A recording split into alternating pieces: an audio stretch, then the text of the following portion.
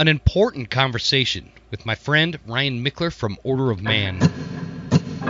There exists a threat, from anti-hunting groups to politicians trying to give our land away, and we won't stand for it. Those vast western landscapes provide the space for our wildlife to thrive, and a place for hunters and anglers to fuel the fire that sparks their soul.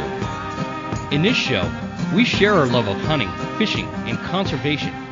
Here, we provide the foundation to meet these threats through passion and the grit of the American outdoorsman. Welcome to the Western Huntsman Podcast.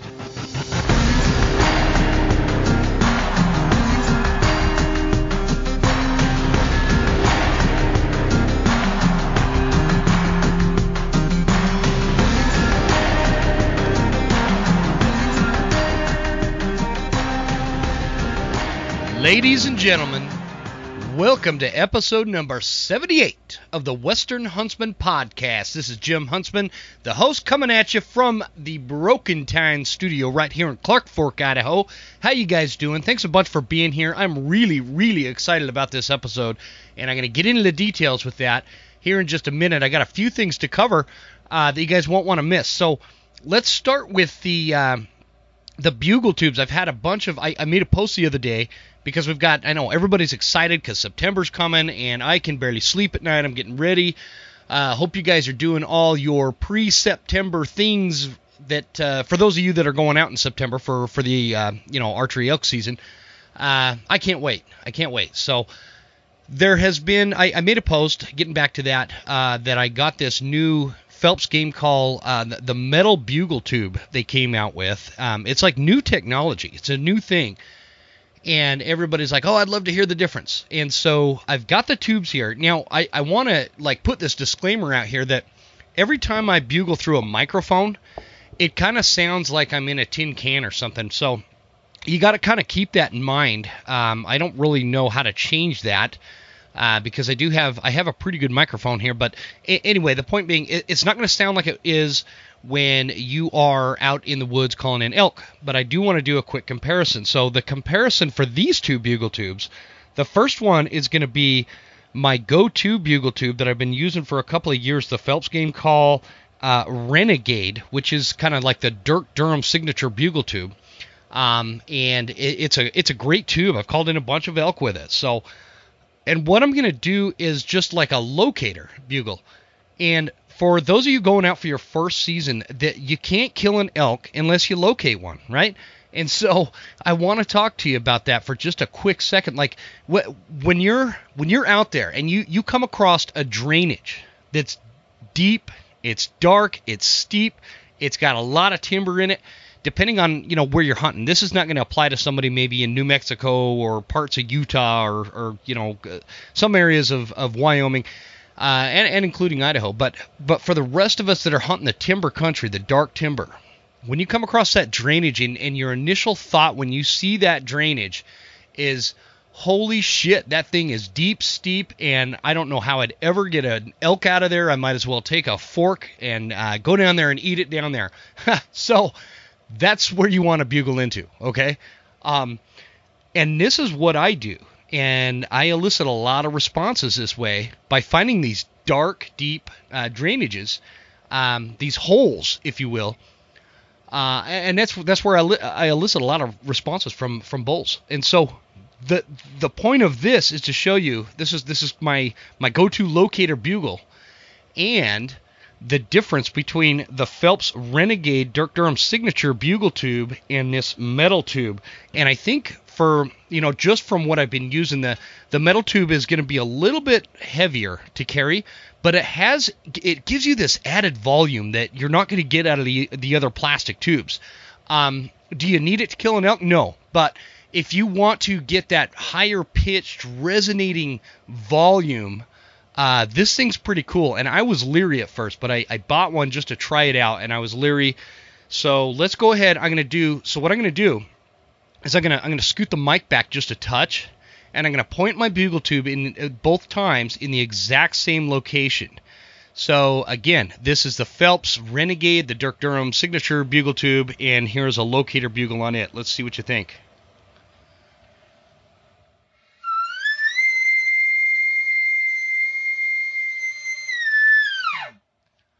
All right. So that's what I'm doing. I've gotten more elk to respond back to me with that exact bugle, that sound. Now I'm going to do it again, but with the Phelps metal bugle tube. See if you can tell the difference.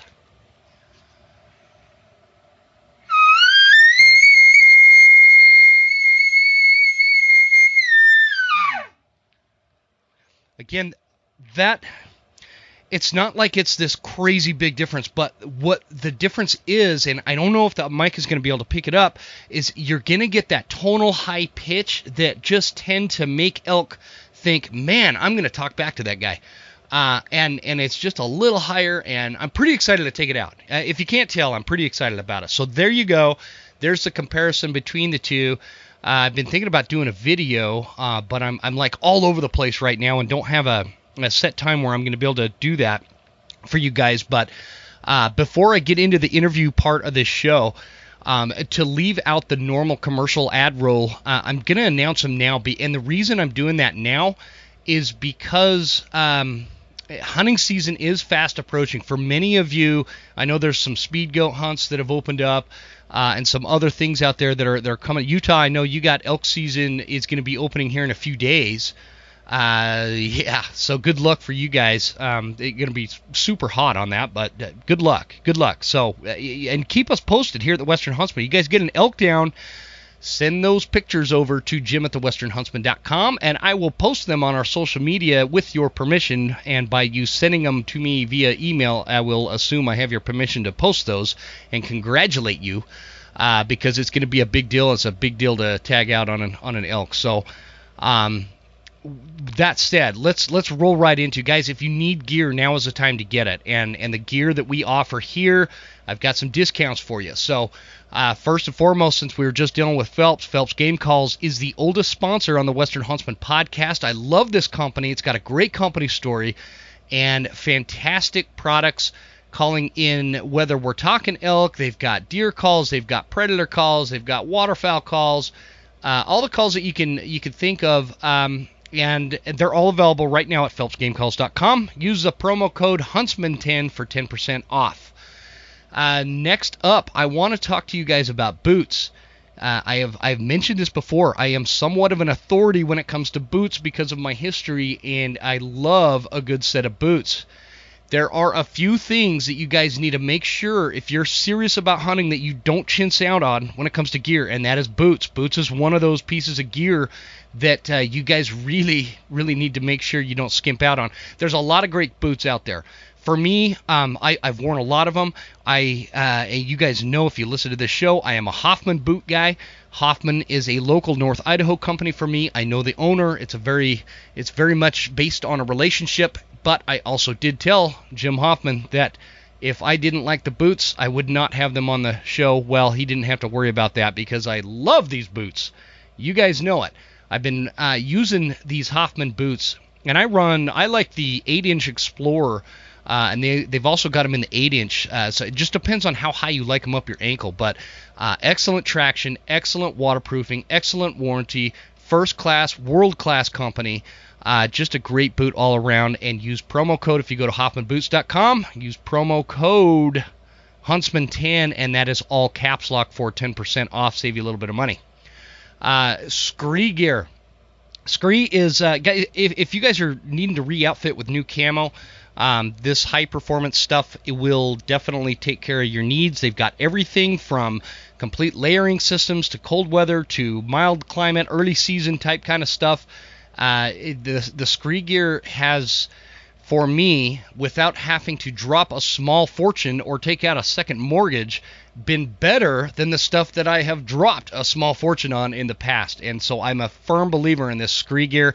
Go to screegear.com and use the promo code The Western Huntsman for 15% off. That's my one oddball promo code, by the way. Hoffman Boots has to be all caps lock, so that's a little bit odd, but this one is the Western Huntsman instead of like Huntsman 10 or something. But it gives you 15% off and free shipping. Guys, they have a VIP sizing guarantee. If it doesn't fit you right, you just send it back and they send you a new pair. And last but not least, Tacticam is on the docket. Go to thewesternhuntsman.com/gear and you can get you some Tacticam. The difference between buying Tacticam gear elsewhere versus on my website is we donate a portion of those proceeds to conservation or towards places like Sportsman's Alliance that takes care of us when it comes to the fight against anti-hunters. Tacticam is a great way to film your hunt and create your own content, or just make the memories and always have them. It's the Tacticam 5.0 is my go-to camera. They've got the wide lens as well. I run that one on my shoulder, and then the other one I have this flex clamp that I can attach to a tree as I'm calling it a bull and film the whole thing from my shot to the arrow actually hitting my target, whatever, and it allows you to go back and kind of review that footage and find out what you did right or wrong. On the Tacticam note, I have a big order of Reveal X, the Reveal cell cam. The cell cameras should be here in the next week or so. I'm really looking forward to those. I know they've been really hard to get, but the Reveal cell cam is on its way, and I'll make a post about it if you guys want those. And again, like everything, whether it's swag or the camera items or gear items on the westernhuntsman.com website, the proceeds portion of that goes to conservation efforts. So, guys, with that, let's get into it. This interview is with Ryan Michler. He is the founder and the host of the Order of Man podcast, and the movement, I should say, the Order of Man movement. They have a group called the Iron Council. This is an important conversation. Ryan is a fearless man, and that's what I really admire about him. He doesn't care if you're upset with what he says, and he shouldn't be. He is firm in his beliefs, and I am one of those guys that believes that what is the point of having principles if you don't stand up for them? And that's what Ryan does. So his podcast, Order of Man, he gets great guys on. He gets great guests on, like Jocko Willink, and he had Steve Ranella on, and he's had all sorts of people that, I mean, just inspiring kind of guests that you can learn a lot from. I'd encourage you to check the podcast out for sure. And go to orderofman.com and check out the website there. All those show links are going to be in the show notes. I think I said that right. Right? All the links are going to be in the show notes. Anyways, you guys, Ryan is super inspiring. Again, I believe he is one of the most fearless people out there. He's put together this great platform that was this big void missing out there. And some of the societal things that make folks like you and I cringe, or so to speak, he addresses those. And he takes them head on and right straight forward, right into the battle, right into the fire, and he's just fearless when it comes to this. And he's just a great guy. Way to go. I really love his platform, and I think you guys are going to like it too. You know what was super interesting about this interview is, I've had a lot of big name, so to speak, guests on this show. I've had them, whether they're in person or we do them remotely or whatever. I've had some big names on the show, and people don't generally throw me off or make me nervous, no matter who they are. I'm not one of those people that gets worked up about, oh, this guy has this big of a name, or this person is this well known, and but there was something about having Ryan on that I was kind of a little nervous and off my game. I could tell as I edited the interview and listened to it back. That and I think that what that is it's partly he's this guy that sets this huge standard of what it means to be a man and how to be a man and protect and preside and provide and do all these things. And we talk about his journey into hunting and how that's changed him and his reactions to becoming a hunter. And all these things, and it's the standard is so high with him. I felt like, man, I don't want to disappoint him or let him down. And also, he does a really good job with his podcast, and I feel like I don't. You guys know what I mean. I've complained about this in the past. And so, anyways, I was a little nervous with this one, and I think that just speaks to the way that Ryan has impacted me. As I've followed him over the last several years and just really enjoyed it. So, guys, I don't need to babble on anymore. With that said, let's get into it with Ryan Michler of Order of Man podcast. Here we go.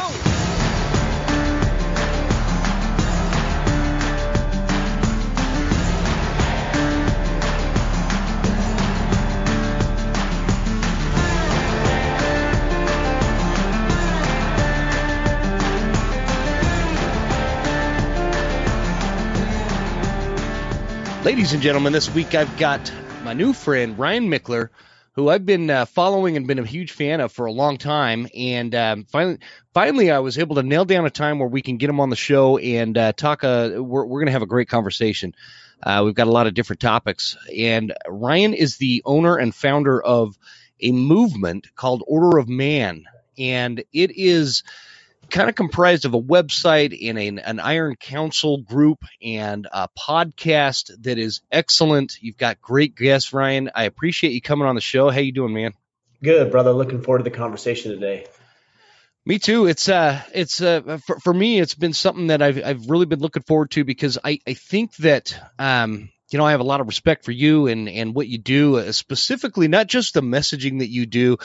It's this movement that you've created, this following that you've created over the last 6-7 years, starting Order of Man, and it's just been really fulfilling to watch from my end because I feel like you have found this void out there that is being filled by your platform. So.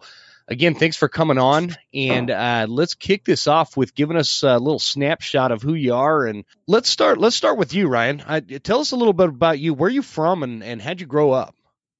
I live in Maine. I'm a father. I've got 4 kids. I've been married for 17 years. Just moved out here a couple of years ago for a bit of an adventure and started Order of Man about 6 years or so ago. And can you give us an overview of what Order of Man is in case somebody's living under a rock and doesn't know what it is?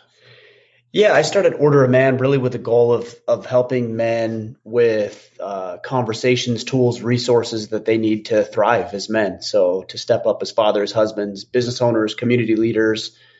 And like I said, we've been doing that since 2015, March of 2015, and I think we've had over 350 guests now on the podcast, and we've got an exclusive brotherhood, which is called the Iron Council. We've got events that we run. So we run the full gambit on whatever we can do to help men succeed and thrive in life, which is really what I'm after. So I know a lot of guys are after the same thing. Yeah, for sure. What's always been a curiosity from my end, Ryan, is going back prior to 6 years ago when you started the Order of Man.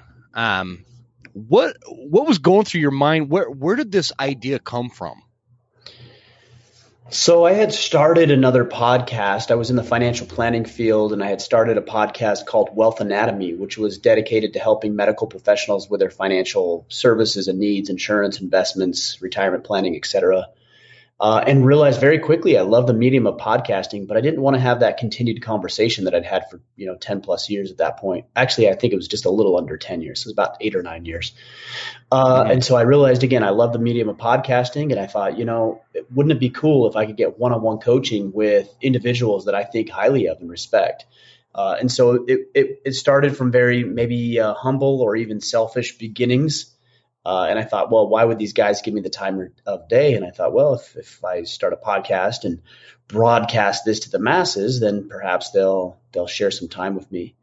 And so that's exactly what happened. So again, 2015, we launched this thing. We had some very early success. We had a lot of people sharing what we were doing. And from then on, it was off to the races. So I wish I could say it was very noble intent. Like I had this idea to start this movement that would span the entire planet and help thousands, if not hundreds of thousands of men, which it has now. But it really was very humble. And like I said, it was selfish, but I felt like I could put this out in the world and guys would be served, and they have been. So it's been pretty cool. Yeah, it's funny you say that. I had a lot of selfish reasons starting my podcast as well. It's like, man, I could get some really excellent hunters on my show and I could learn a lot. But the idea is it's benefiting a lot of people that hear a lot of different information. You get some crazy good guests, dude. Yeah. I mean, we've been fortunate that way. We've had Matthew McConaughey on, and Jocko, and who else? Marcus Luttrell, David Goggins, Andy Frisella, John Eldridge, which was an early influence for me in helping me become a better man. So the lineup of guests that we've had has been incredible, and it's a huge blessing that I've been able to create something that these men want to join us, and then also other men are served by listening to our conversations. So yeah, I'm tremendously Sure. blessed that way. Mm-hmm. It's an interesting topic too. The kind of the whole focus or the one of the driving messages is to restore masculinity. And I want to talk about that for a minute. It's not something we cover a lot on my show, but I kind of want to touch on that because I think that people can misinterpret that, what that means and how you define restoring masculinity and what's missing in masculinity. Can we talk about like whether we're talking now or going back prior to starting Order of Man, where did the idea of restoring masculinity come from to you, and like what was lacking in your mind? Does that make sense? Sure. You did say something interesting, so I was going to ask you a question on that. You said people would misinterpret that. I'm actually not sure how they would misinterpret that unless they're trying to deliberately misinterpret that. But I'm curious what you think about that. Yeah, what I think about that is in a society that we live in today, in this overly sensitive world of social media and wokeness and all these other things that happen, I can see people getting on there and, you hear all these things about toxic masculinity and there's a lot of ridiculousness. And I think what I'm really implying at the question would be thrown back to you. How do you define masculinity? Because that's what I think could be misinterpreted. Masculinity has a lot of different personas, if you will. I mean, not And really. It doesn't actually. People misinterpret that, like you said. Masculinity mm-hmm. has been defined by thousands and thousands of years of experience on this planet. So, I mean, there's not really any confusion about what it means to be a man and what masculinity is, unless you're intentionally and deliberately trying to misinterpret it to fit your ideology or narrative. David Gilmour did some great work with a book called Man in the Making. Oh, excuse me. Man, now I'm drawing a blank. I'm going to have to look at that. Anyways, and what he did is he went through just different cultures throughout time and history and looked at what they thought about masculinity and found some striking similarities between cultures that had not even been introduced to each other. One of the common things you'll hear from people is that masculinity is a social construct. Well, it's not at all. It's actually a biological construct, and it's supported societally because it works. It hasn't been until relatively recently when we have this ease of modernity, which we can call into question what it means to be a man and what a man should be doing. If times were more difficult, then nobody would be questioning what a man does and how he shows up. So what David Gilmour has found is that, again, there were some striking similarities, and he narrowed it down to three components of what he would say is masculinity defined by these different cultures. He said protect, provide, and the third one was to procreate. Now I've changed that a little bit because I've interpreted it in my own way, and I don't think being able to procreate necessarily defines you as a man. I know plenty of males who I would consider among the manliest men I know, and whether by their own desires or medical restrictions and limitations haven't been able to procreate. So the way that I define masculinity is that of a protector, a provider, and one who presides, which is synonymous with leadership. So that's not confusing. That isn't controversial. Plenty of data suggests that is the case. We've embraced that for thousands and thousands of years, and now, and again, the ease of modernity, people can call that into question. But when shit hits the fan, who do men turn to? Who does society turn to? Well, they turn to the men because we go back to those biological hardwiring that men and women have developed over tens of thousands of years. Yeah. The book is Manhood in the Making, by the way. Manhood in the Making. Okay, right. Okay. I butchered that a little bit. That's what it's called. Yeah. No, it's and no worries on that, man. I go blank more often when I'm recording a podcast than any other time with that. But I want to touch on something that you said. When you're talking about these societies, specifically the ancient societies that were never introduced to each other, and I've talked about this multiple times, not necessarily on the show, but it is an interesting concept. This ancient theme of men being protectors.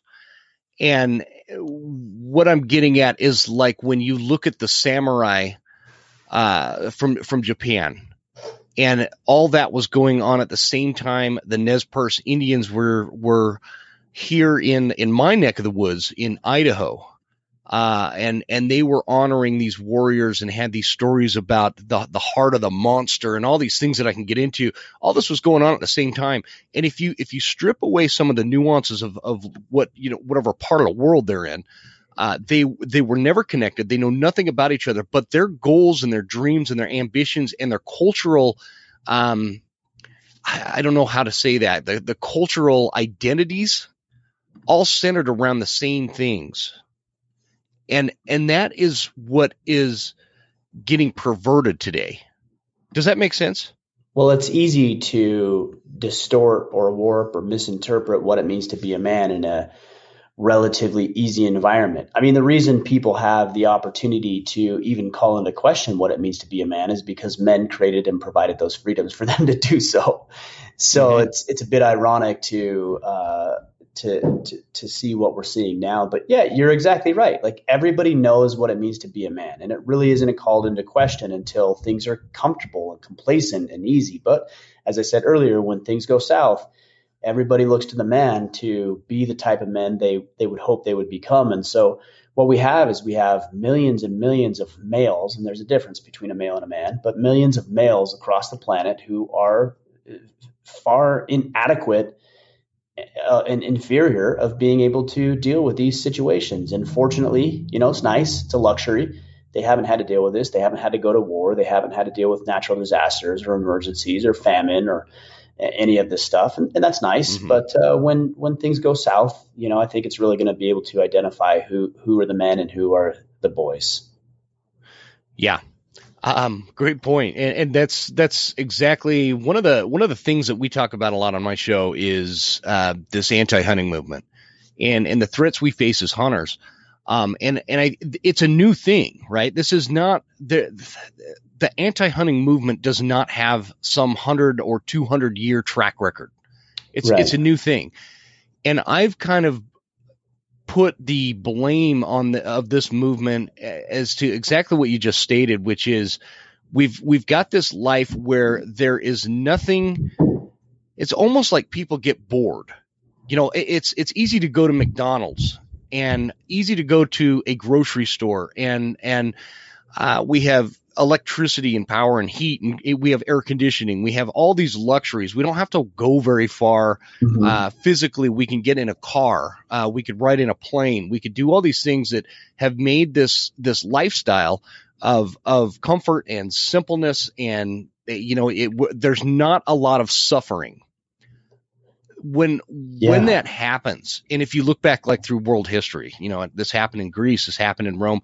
When that level is achieved, people start finding new ways to create almost like this false sense of suffering. And I believe that that's where the anti-hunting movement was kind of born out of. And they make it sound like it's not this necessary thing anymore, and it's cruel. It's all these things, all these buzzwords that they like to use. So, I think I think you nailed it, man. That's a great way to put it. What do you think is lacking the most in terms of masculinity?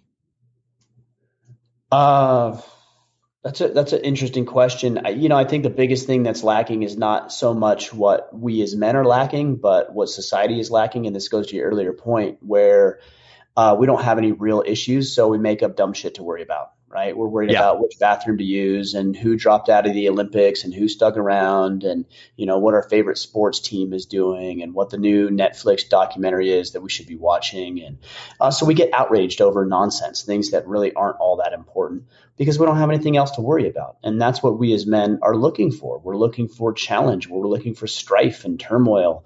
And then we rise to that occasion. We make ourselves more capable physically, mentally, and emotionally. And because those things don't exist, we are really lacking in a sense of purpose and direction, which is why you see suicide rates on the rise with men up to that 4 to 5 times higher than women. You see depression on the rise. You see drug abuse on the rise and alcohol abuse on the rise. That's because we don't have anything real to worry about. So I think what really is lacking for men is a problem, a meaningful Mm-hmm. problem where they can actually rise to the occasion and strive to make themselves better and more significant so they can deal with the demons that are in front of them. But we just don't have any anymore, which is good. Again, it's good. I'm not complaining about that. The fact that I'm probably not in my lifetime going to have to fight for my life with another human being, that we live in a relatively comfortable, violent free, turmoil free life. That's wonderful. Yeah. So what do we do now? Well, you've got to go out and find something meaningful. And that might be, as John Eldredge would say, since I talked about him earlier, a battle to fight, an adventure to live, and a beauty to rescue. And yet most men don't do that. There's no battle, there's no challenge, there's no turmoil or suffering, there's no beauty. Less and less men are getting married or even believe in the sanctity of marriage or even partnering with a woman. And there's no adventure. We live in these concrete jungles. We're in cubicles all day long that are more akin to jail cells than they are somewhere we can be creative and produce wonderful, solutions to problems that we're dealing with. And we're miserable. So, yeah, I mean, there's no doubt in my mind that men are feeling inadequate and inferior. And as I said earlier, making up a bunch of dumb stuff to worry about. Yeah, that statement going back to John Eldredge, that was a great episode. That last one you did with him, by the way. Thank and you. the concept of that, the concept of a battle to fight, those things that are in today's society lacking. I think that, I don't know, what is the solution with this? Because like you said, we've got all these comforts, right? And what is the solution in your mind to overcome the lack of a battle to fight, a beauty to save? And now I'm the one going blank with that. It's been several years since I read his book, but those concepts that are kind of lost today. What in your mind, what is the solution to that? Well, the answer is in the question: a battle to fight, an adventure to live, and a beauty to rescue. That's the answer. Find something meaningful. Find something that's challenging, that's difficult, but that calls to you, that speaks to you. Maybe it's charity, maybe it's some sort of ecclesiastical service, maybe it's starting a new business or a project, or picking up a new hobby. But find something that calls to you, and don't quit when it gets rough, and it will get rough and challenging. I've had my fair share of struggles and setbacks on this journey over the past 6 years with growing this movement, but I'm able to overcome it because it's the battle, it's the hill that I'm willing to die on. And so I put it out there and I exert myself, and I share what's on my mind, and it's meaningful to me. The adventure to live, yeah, go take a risk, right? When's the last time you risked yourself physically, mentally, emotionally? When's the last time you put yourself on the line? When's the last time you struggled physically?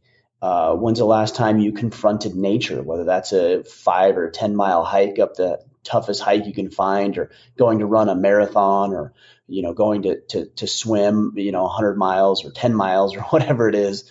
And then the beauty to rescue is like, who is it that you want to serve, that you want to lead? Is there a woman in your life? How do you woo her over? How do you continue to court her? How do you show her that she's important to you, that you care about her, and that you want to serve her and provide for her? The answer is in the question. You got to go out and find these things. And the more you do, the more fulfilled you'll be, the more capable you'll be, because you'll be working towards solutions to your problems, and you'll live a better life. And the people around you will as well. Your kids, your wife, your friends, your colleagues, your coworkers, your clients will all be better because you're around. One thing that we kind of glassed over there, where you really articulate this well, you were pretty humble there in the beginning, introducing yourself. But for those listening, Ryan has written a book called Sovereignty, and this book, dude, this book is amazing. And I don't say that because I'm not like groveling here. It actually was one of the first books that I have read that resonated in a way that was complicated stuff dumbed down for a guy like me that can understand it. Does that make sense? Well, It's laid it's out. written by a dumb guy like me who needs to write it in that way so I can wrap my head around it. So you and Well, me are kindred spirits in that context. it happens, man. And so, no, and it's cool. I've got the paperback version, and then I like the audio version too. Thank you. But the book, what was that, 2017 or something that came out? Yeah. And I just want to touch on like the principles of that book since we got you on, because, gosh, man, I think like every dude in society today should read that book. And this isn't just a groveling, performance here to try to sell some books. It legitimately is helpful, and it legitimately has structure to it that makes sense and is easy to follow. And because a lot of dudes out there are like me. Dudes like me need dudes like you.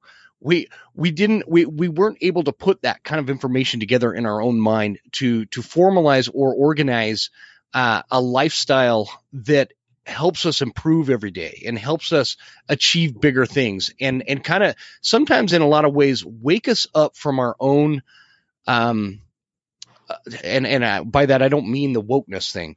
Just wake us up from this, shake us out of this societal norm that a lot of men fall into, that creates the depressions and the suicides that you were kind of alluding to earlier. And that's what this book does, and that's what this book, it's very good at articulating these principles and the principles in it. Like, I'll let you. You're going to explain a lot better than I can. Walk us through the book. Give us the basis of the book. Yeah, so I wrote, like you said, Sovereignty in 2017, and I did it with the goal of helping men become, sovereign individuals, taking charge and authority over their life. We see too many men who relinquish control to their wives and their spouses and their bosses and their employees and the government and everything else they can. My boss is a jerk, my wife is a bitch, my this is the that, and it's like, when you do that, when you blame everybody else in any other situation for your shortcomings, essentially what you're doing is you're giving away your power to do anything about it. I mean, that's what's happening. Like if I was blaming, for example, my podcast performance on my audience, like nobody listens, nobody cares about this stuff, and I was just complaining about it, then I'm just going to sit back and wait for them to change, or hopefully they'll come around. But if instead I say, well, what can I do to improve the reach that I have with the podcast, and how can I make myself better? What skills do I need to develop? Then I maintain some of that sovereignty, that control and autonomy over my own life. And that's what the entire book is about. It's about creating a code of conduct and how you'll conduct yourself and your behavior. It's about the external and internal threats that we deal with that are at odds with our sovereignty, and really guides the reader through a simple process that they can use in their life to take control once and for all of their own life. But it's not for everybody, because a lot of people like to blame other people. To that point, Ryan, what I would say, so I've been reading books like I read a lot. I just finished the craziest book about Stonewall Jackson, the Civil War. I want to talk to somebody about it because it had that big of an impact. Mm-hmm. But your book did that too, and I wanted to talk to people about it. And I when I say I read a lot, I read a ton, and it's all nonfiction kind of stuff like Sovereignty. I eat that kind of stuff up. And what was pointed in and really struck me with your book is when you read a book like that you can, I guess you could classify it as like a self-help book, right? Yeah, I think so. A lot of times when you read that, there's a lot of really good theoretical ideas that are hard to apply in realistic day-to-day life. Not the case with yours. And that's what I really liked about it. And that's why it had such an impact on somebody like me and a couple other people that I know read it. I actually handed it out at a like a family function one time. But yeah. the point to that is it simplifies a way to apply it in your day-to-day life. And, the preside, it gives you this guide that I think a lot of books in that category lack. It's hard to take what you're reading and like put it into your own realm, if that makes sense, where this didn't have that problem. Yeah, I mean look, reading is great, but yeah, there's a lot of people that like to pontificate on ideas without really Yeah. thinking about how to apply that in their lives. And you need both. You need to ponder and think and really dive into the world of self-development. But at some point, if you're not going to apply anything of what you learned, then what in the world is the point of even reading it? Like a lot of people believe that maybe you're just going to, I don't know, pick this stuff up through osmosis just by reading. That hasn't been the case for me. So I wanted to present the reader with some thoughts and some insights they hadn't considered before, but then we need to move into action. And so when I started Order of Man in 2015, my goal was always to bridge the gap between what we know and what we do. And if I ask men, what should you do to lose weight?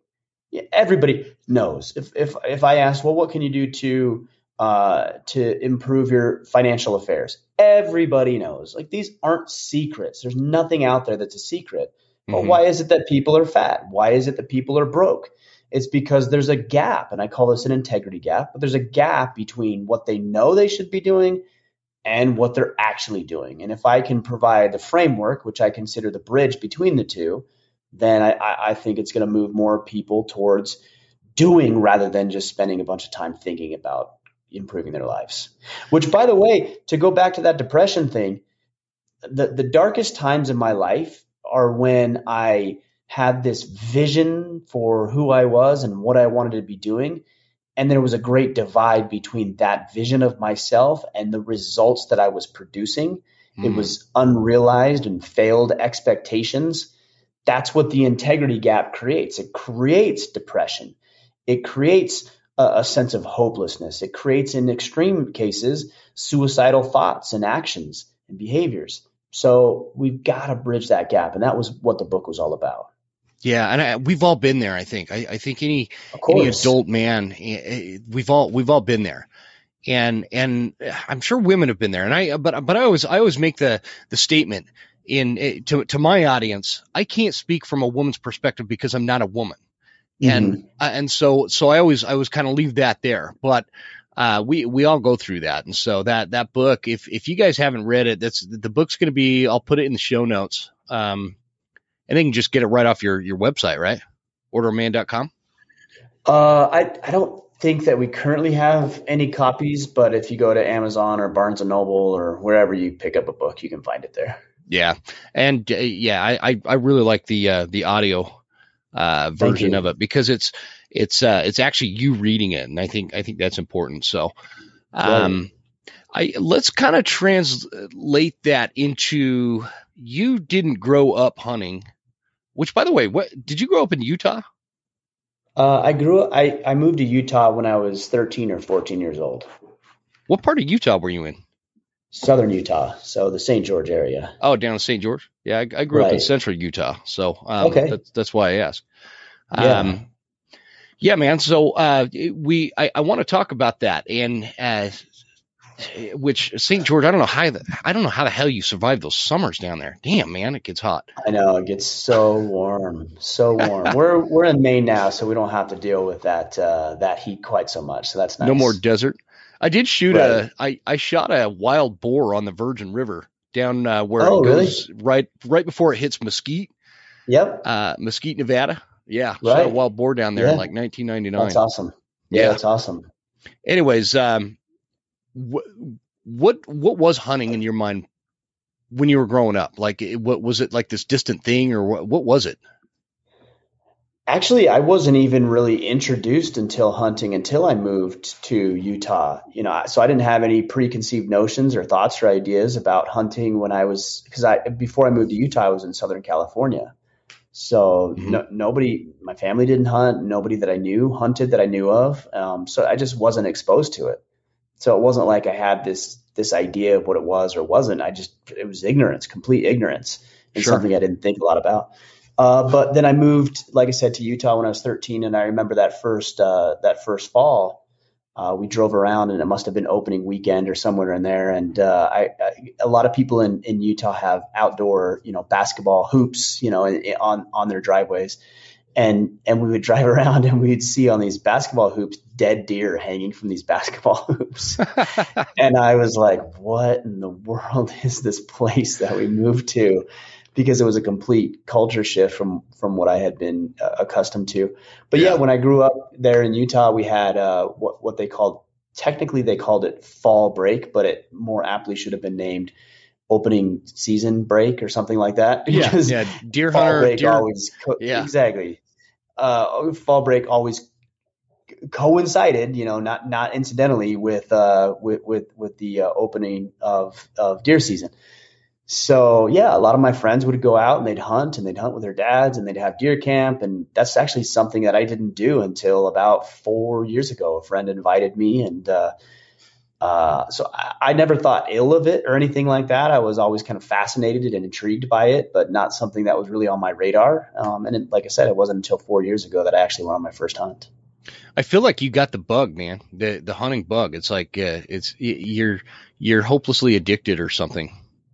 Yeah, I mean, there's a lot of value that comes from it. I would like to do it more, but I'm just so busy and everything else. I'll tell you, my son actually has it even worse than I do. That kid is a little bit crazy, actually, when it comes to hunting. He'd rather be outside all day long. This morning, I got back from the gym and he was already outside shooting his bow. He's working on the food plot. He's looking at cameras. The kid is he's just insane about it. And I love it because there's a lot worse things that he could be doing than figuring out the patterns of the deer and the turkey that come into our property. But yeah, every opportunity I can, for the most part, I do try to be pretty present with my business and family.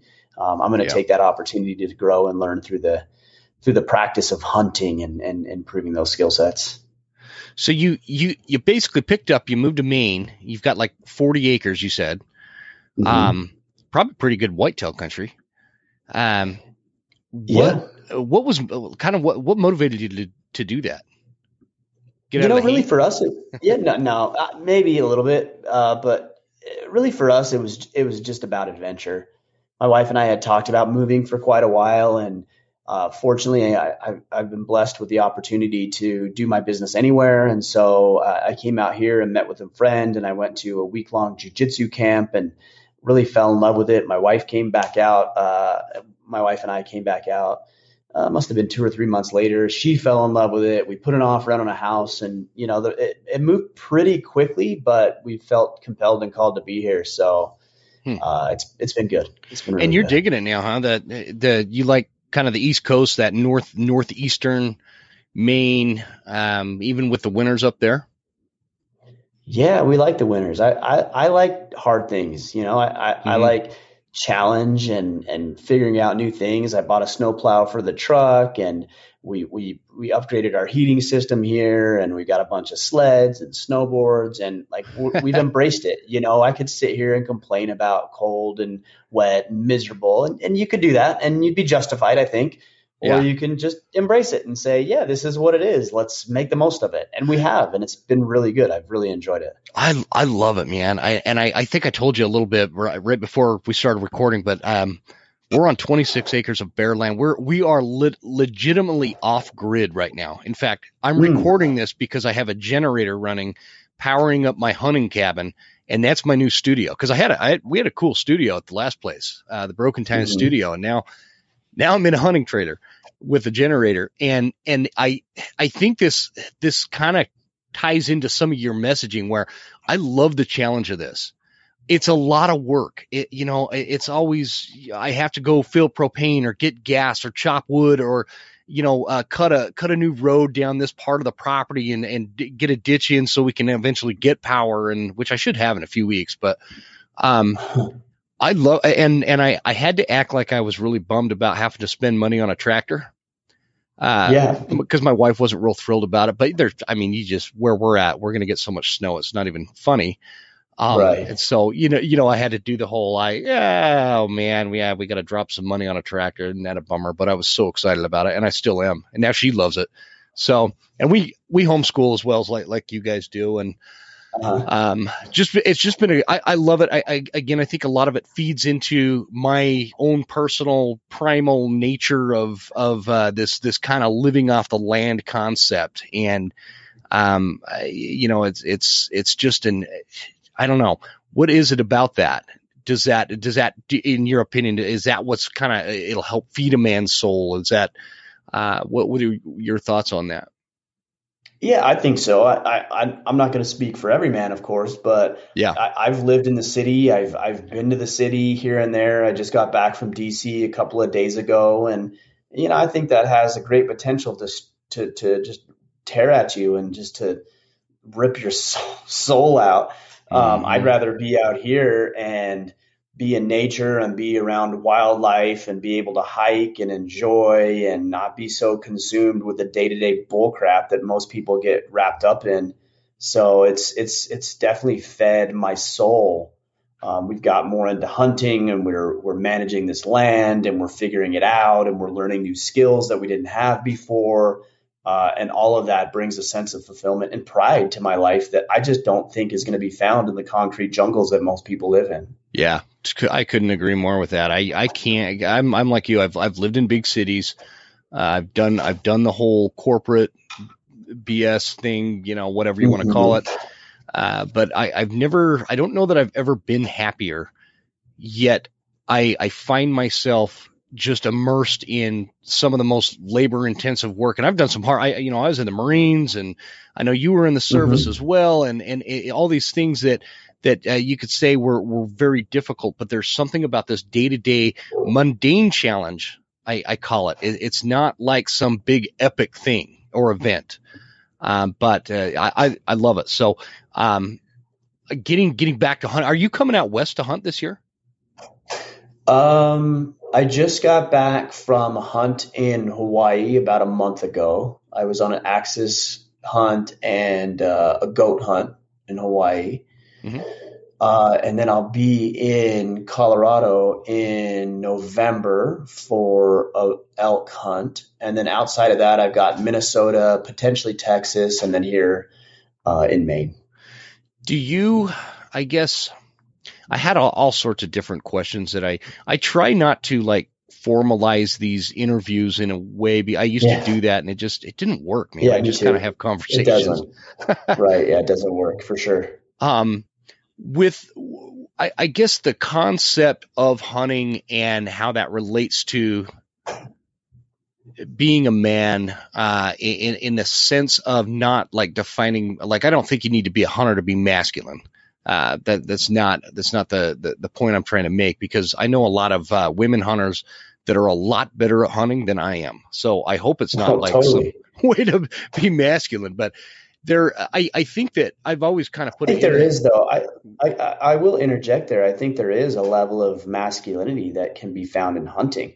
That's not to say you can't be a man if you don't hunt, but I think you struggling in nature and providing and working and toiling and the thrill of the hunt and the satisfaction of the kill is a very masculine thing. Again, that's not to say, like you said, that women can't do it or that you have to do it to be a man. But let's not say that there's not a masculine pursuit in the world of hunting. There certainly is. Sure.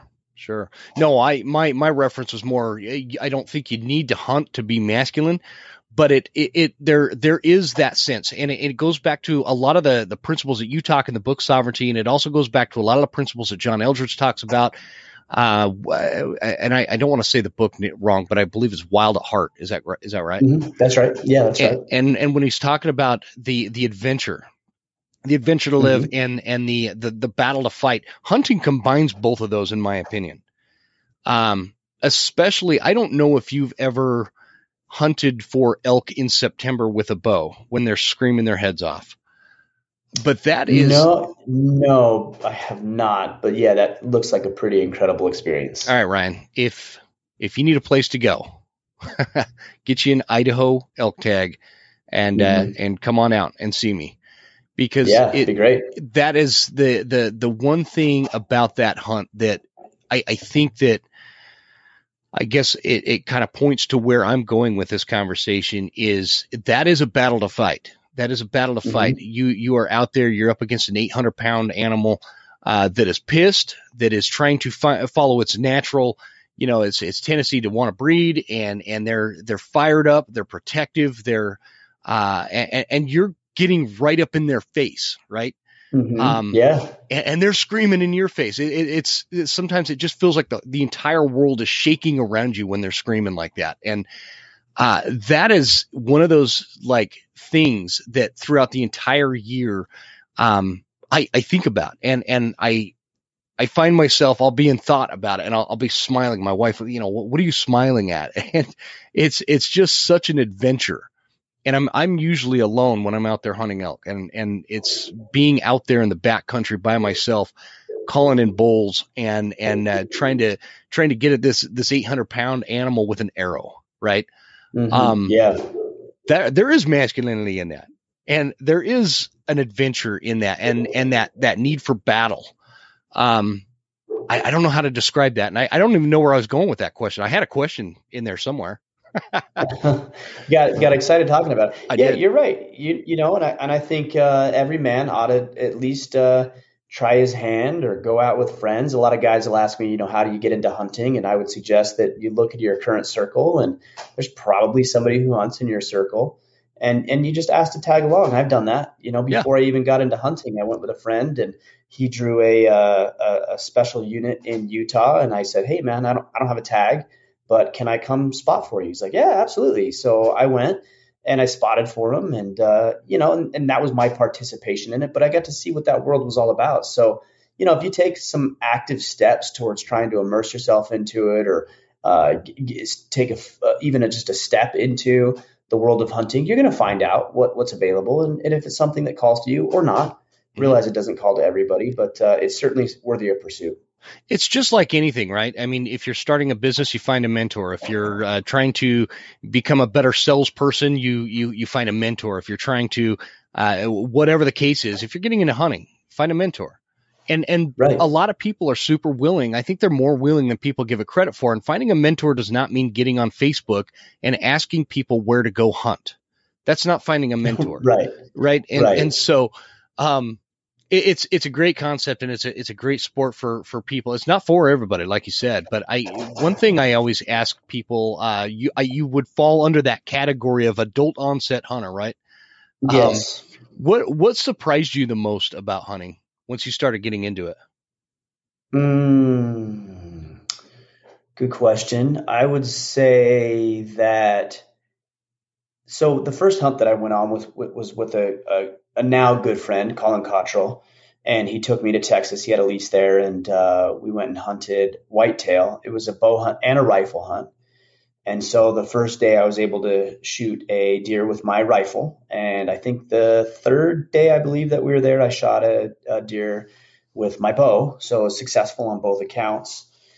And that first deer that I shot with my rifle, I was very surprised how bittersweet the moment was.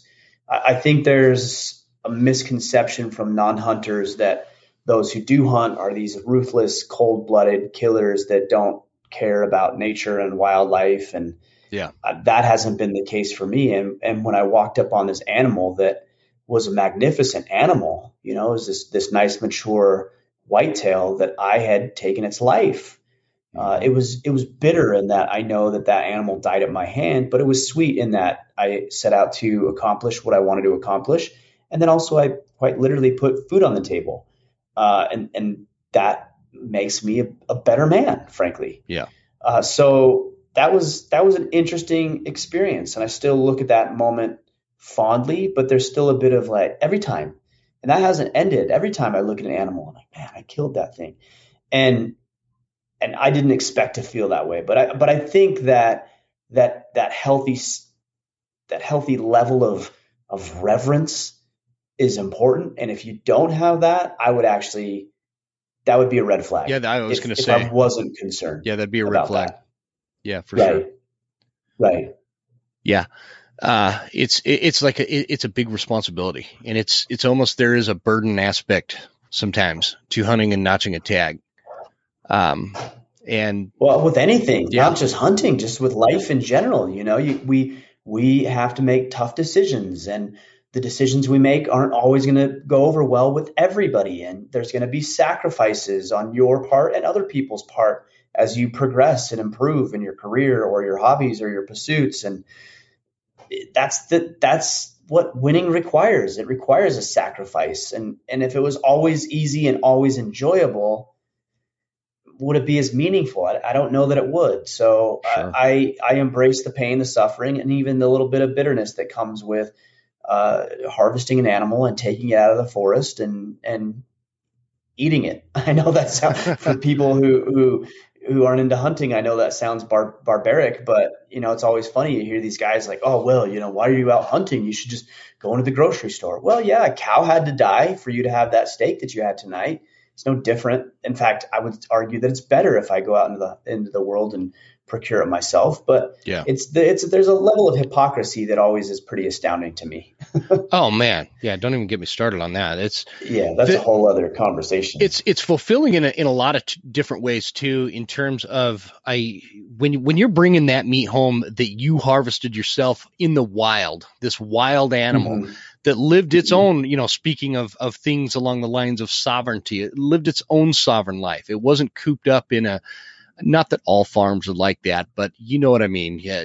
With some of those animals, and to compare the level of fulfillment from buying a $20 steak at a grocery store versus having elk meat or venison. I start thinking about my wife cooking all these different things. She's a really good cook, so I get excited. Mm-hmm.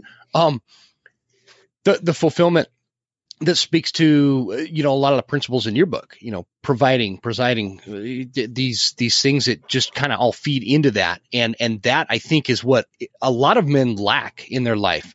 They lack that fulfillment because they're I think that there's this feeling of they haven't achieved something that falls within those categories. When you sit in a cubicle all day, you've satisfied maybe some certain task that your boss required of you, but you're not fulfilling something greater than that, something that is, I don't think it's selfish, but it is self-serving in terms of self-fulfillment. I don't know. Well, it's also your primal desire. So I told you that we were in DC this last weekend, and we went to the Smithsonian's Museum of Natural History, which is an incredible museum. Yes, it is. You can go. You should definitely go. Yep. And I came into the human evolution exhibit or whatever it was, and I walked into this display, and there was a bone on the display. It looked like it must have been a hip bone, and there was a hole in it, and then there was this long stick. And if I remember correctly, that was a hip bone from a horse, and the hole in the hip bone was created from a spear that our early ancestors had thrown that spear and killed that animal. And it was over 100,000 years old. That's crazy. Yeah, I don't want to misspeak here, but it was like 300,000 or 400,000 years old. Holy cow! Yeah, that's nuts. So these are our early ancestors who are hunting.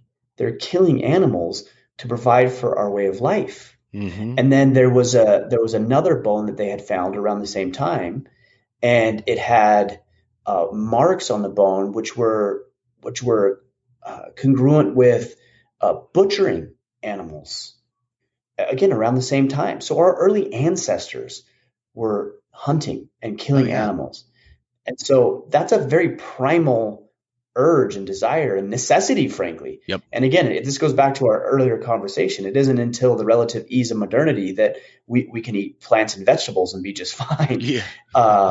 And you'll hear people say, well, we've evolved out of that. No, we haven't. And we never will. We are hunters. We are predators.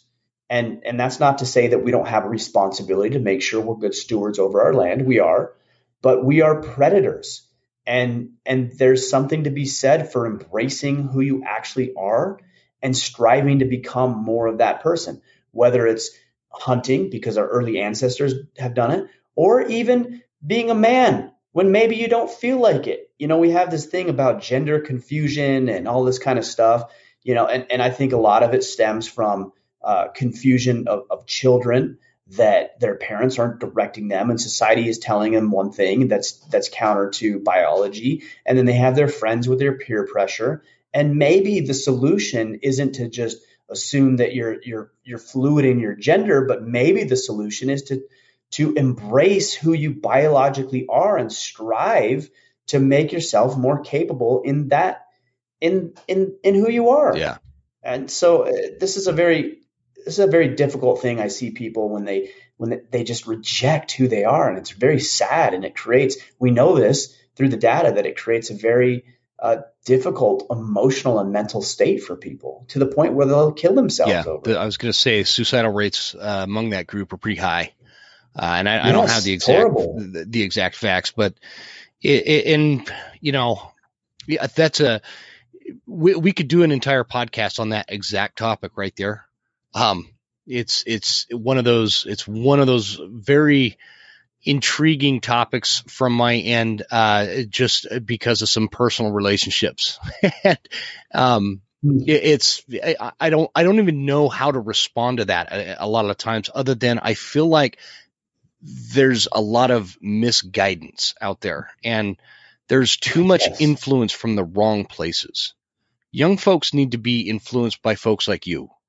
And if they want to get into hunting, I would say young folks need to be influenced by a mother and a father who are loving and engaging. Great point. And sure, they can get influence outside, but every child, I think, deserves to have a mother and a father in the home who are engaged and present and caring and nurturing and doing all the things that mothers and fathers do.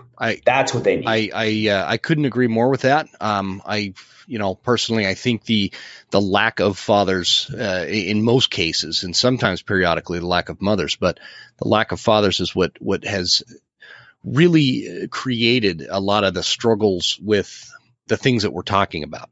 And again, that's a whole that's a whole podcast topic there. Yeah, we can go down a tunnel on that one for sure. Yeah. And so just getting back real quick, hunting in terms of I'll give you a great example of and see if I can ask it that way. But like when everybody started losing their shit over this pandemic, they're buying toilet paper by the pallet load, and there's like this meat shortage going on. And did you have, because you're a hunter, a slightly less panicky feeling?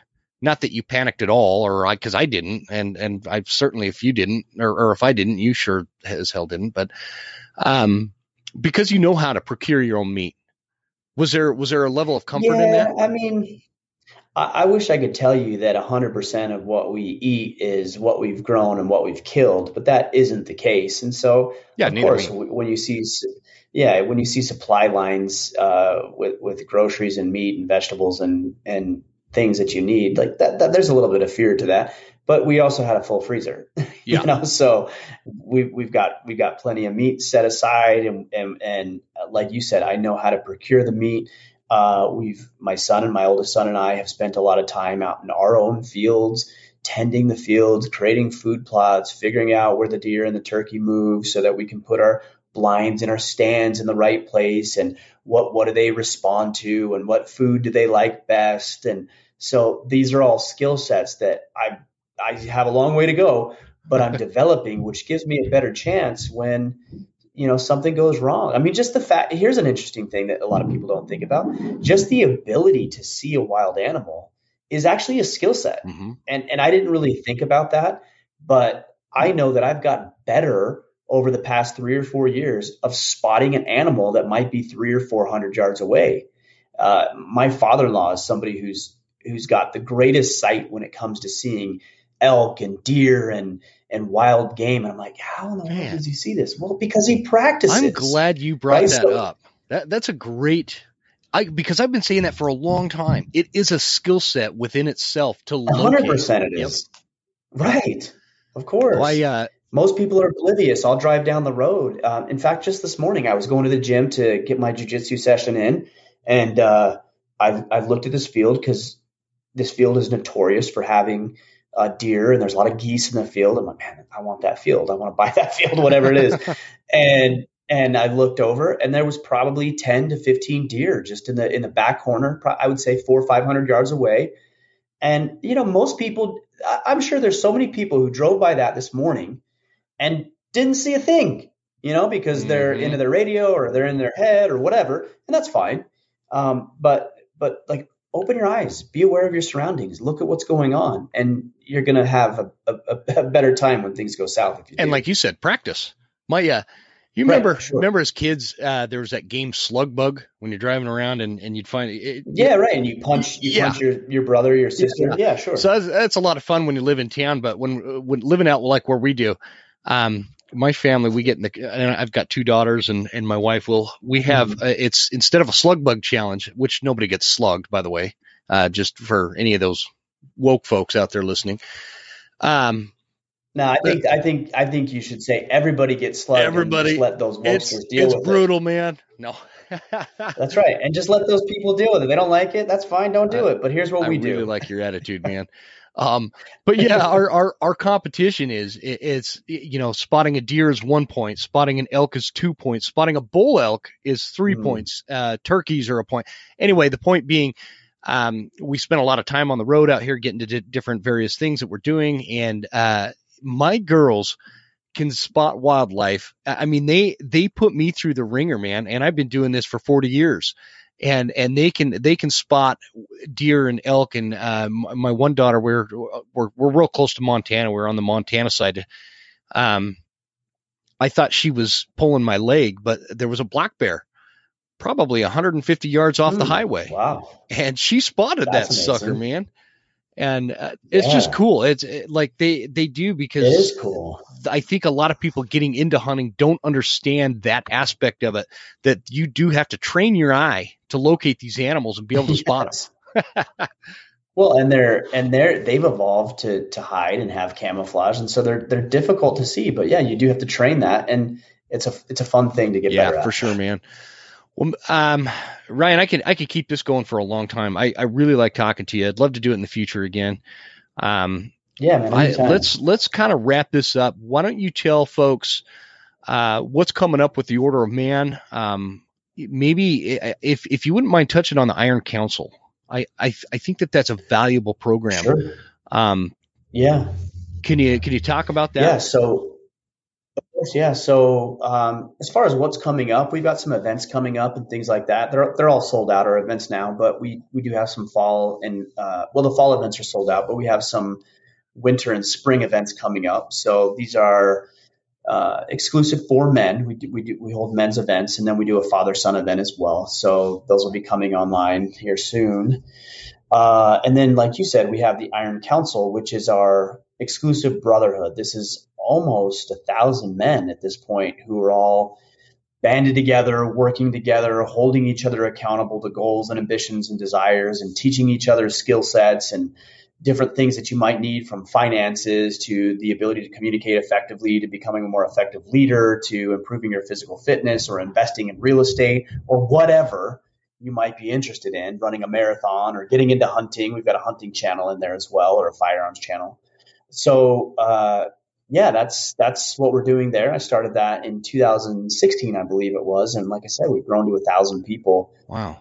And it's been a very, very powerful resource for quite literally tens of thousands of men at this point. It's such a cool thing to be part of. So that's the Iron Council. Do you think that is important for men that have an all man association like that, where there is this level of accountability and mentorship and leadership amongst the group itself?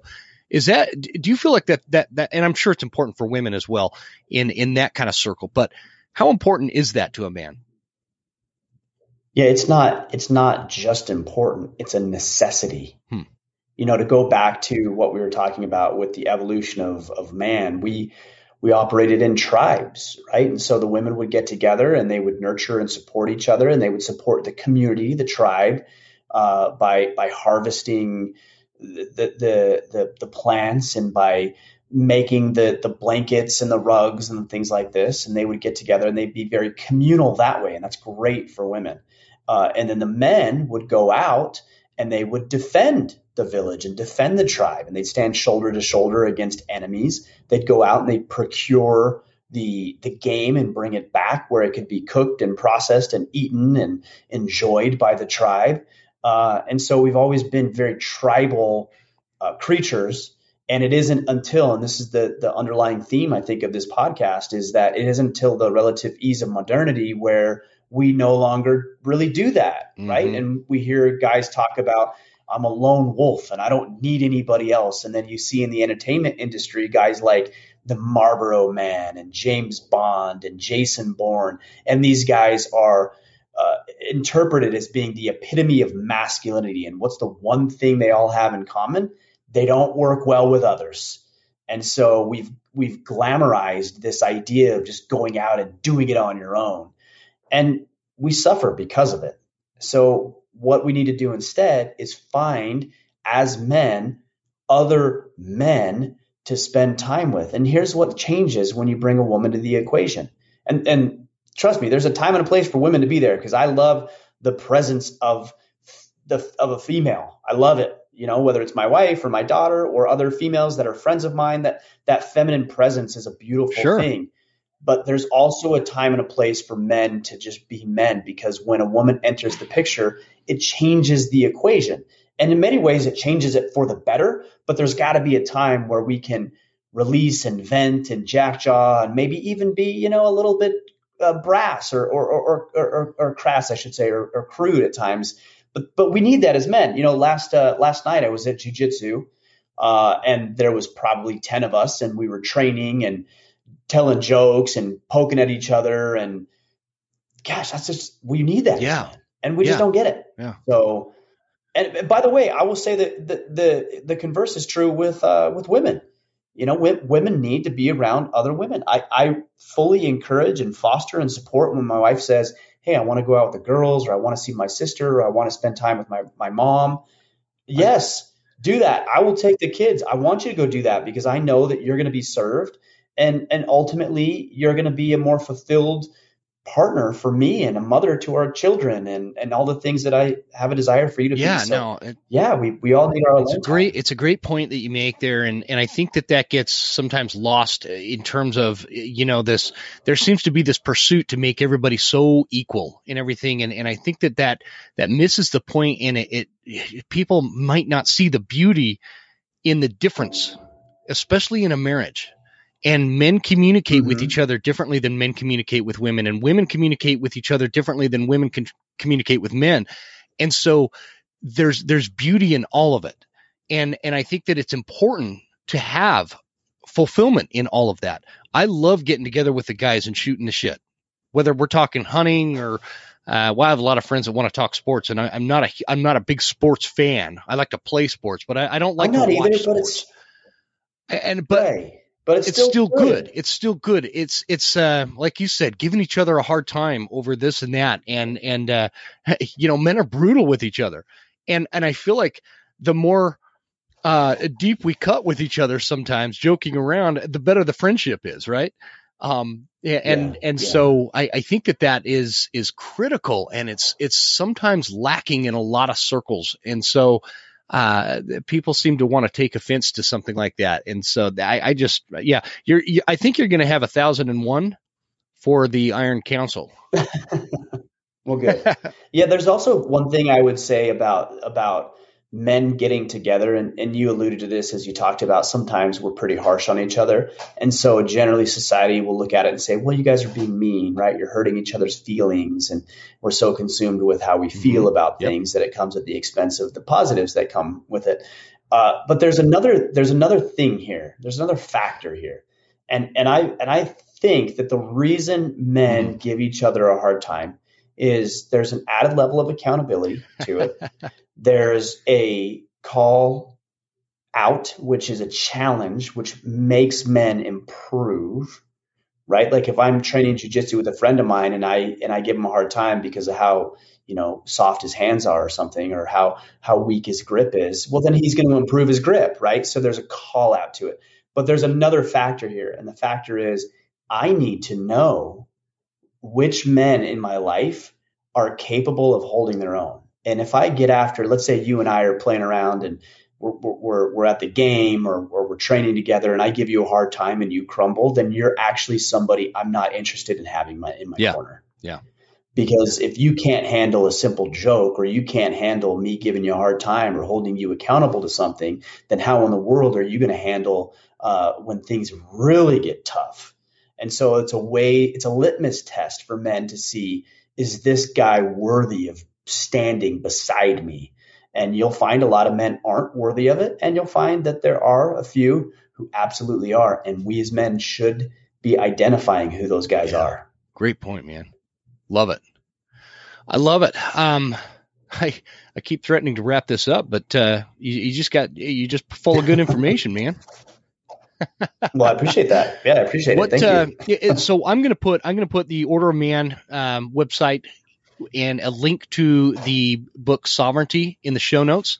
And Great. You had mentioned that I know the events, specifically the one in September, which I believe was a father-son event, is sold out, but you've got some winter events and all that's going to be listed on the website.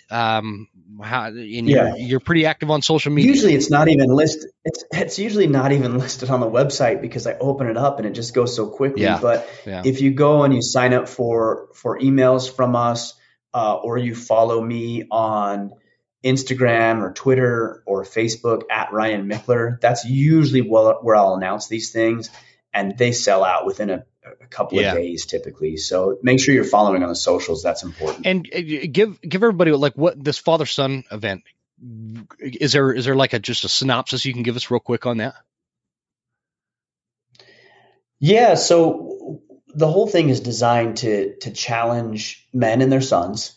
And I'm using that term a little loosely because it's whether it's your biological son or adopted son or your nephew. We've had uncles bring their nephews. We've had brothers bring their younger brother, but it's a father figure type role and a son type role. And the whole goal is to push both of you physically, mentally, emotionally, and then give you as the father or father figure the tools that you need to usher your young man into manhood, into masculinity, to help harness all the good that can come from you as a boy, learning how to be the man that people need you to be, that you want to be. And so we go through a series of tests and challenges and struggles and conversations and lessons. And it's a rite of passage of sorts for young men between the ages of 8 to 13. And it's very, very transformative for both the father and the son. Mm-hmm. Yeah, I'll bet it. That's super impactful. I'd love to do an event like that. Of course, I've only got daughters, but I'm sure there's something out there with. Yeah, we've been thinking about the dynamic with a daughter would certainly change. Oh yeah, for sure. There's some logistics there, some of the dynamics that we need to change because, if I have my boy at a father-son event with 20 other fathers and their sons, I'm not going to probably be too concerned with that. But if my daughter was there with 20 other men, that would be something that would be a concern. I wouldn't do it. Right. So, right. And I don't think a lot of fathers would, rightfully so. So there would I've been thinking about that, and I'm just rambling at this point, but there would have to be some logistical changes. But that is something that I have my eye on, is some sort of father-daughter event. Yeah.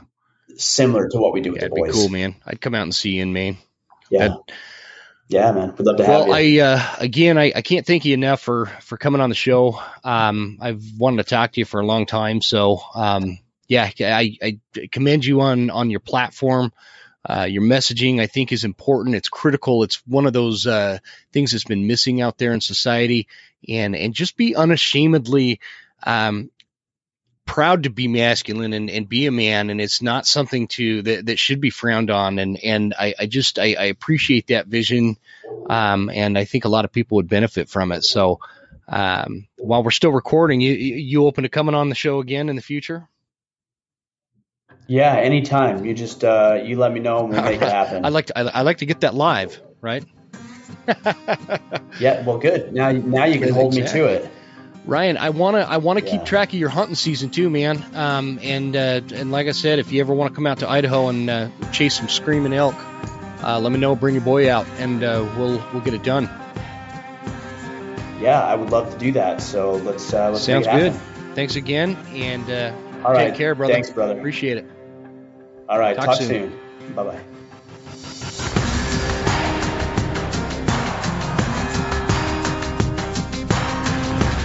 You made it all the way to the end. Thank you so much for tuning into the show. We sure appreciate your support. This is Jim Huntsman signing off and reminding you to check us out at Instagram at The Western Huntsman and on Facebook at The Western Huntsman. And you can also check out the website at thewesternhuntsman.com. Thanks again. We'll see you guys next time. Stay Western, and I'll see you on the mountain.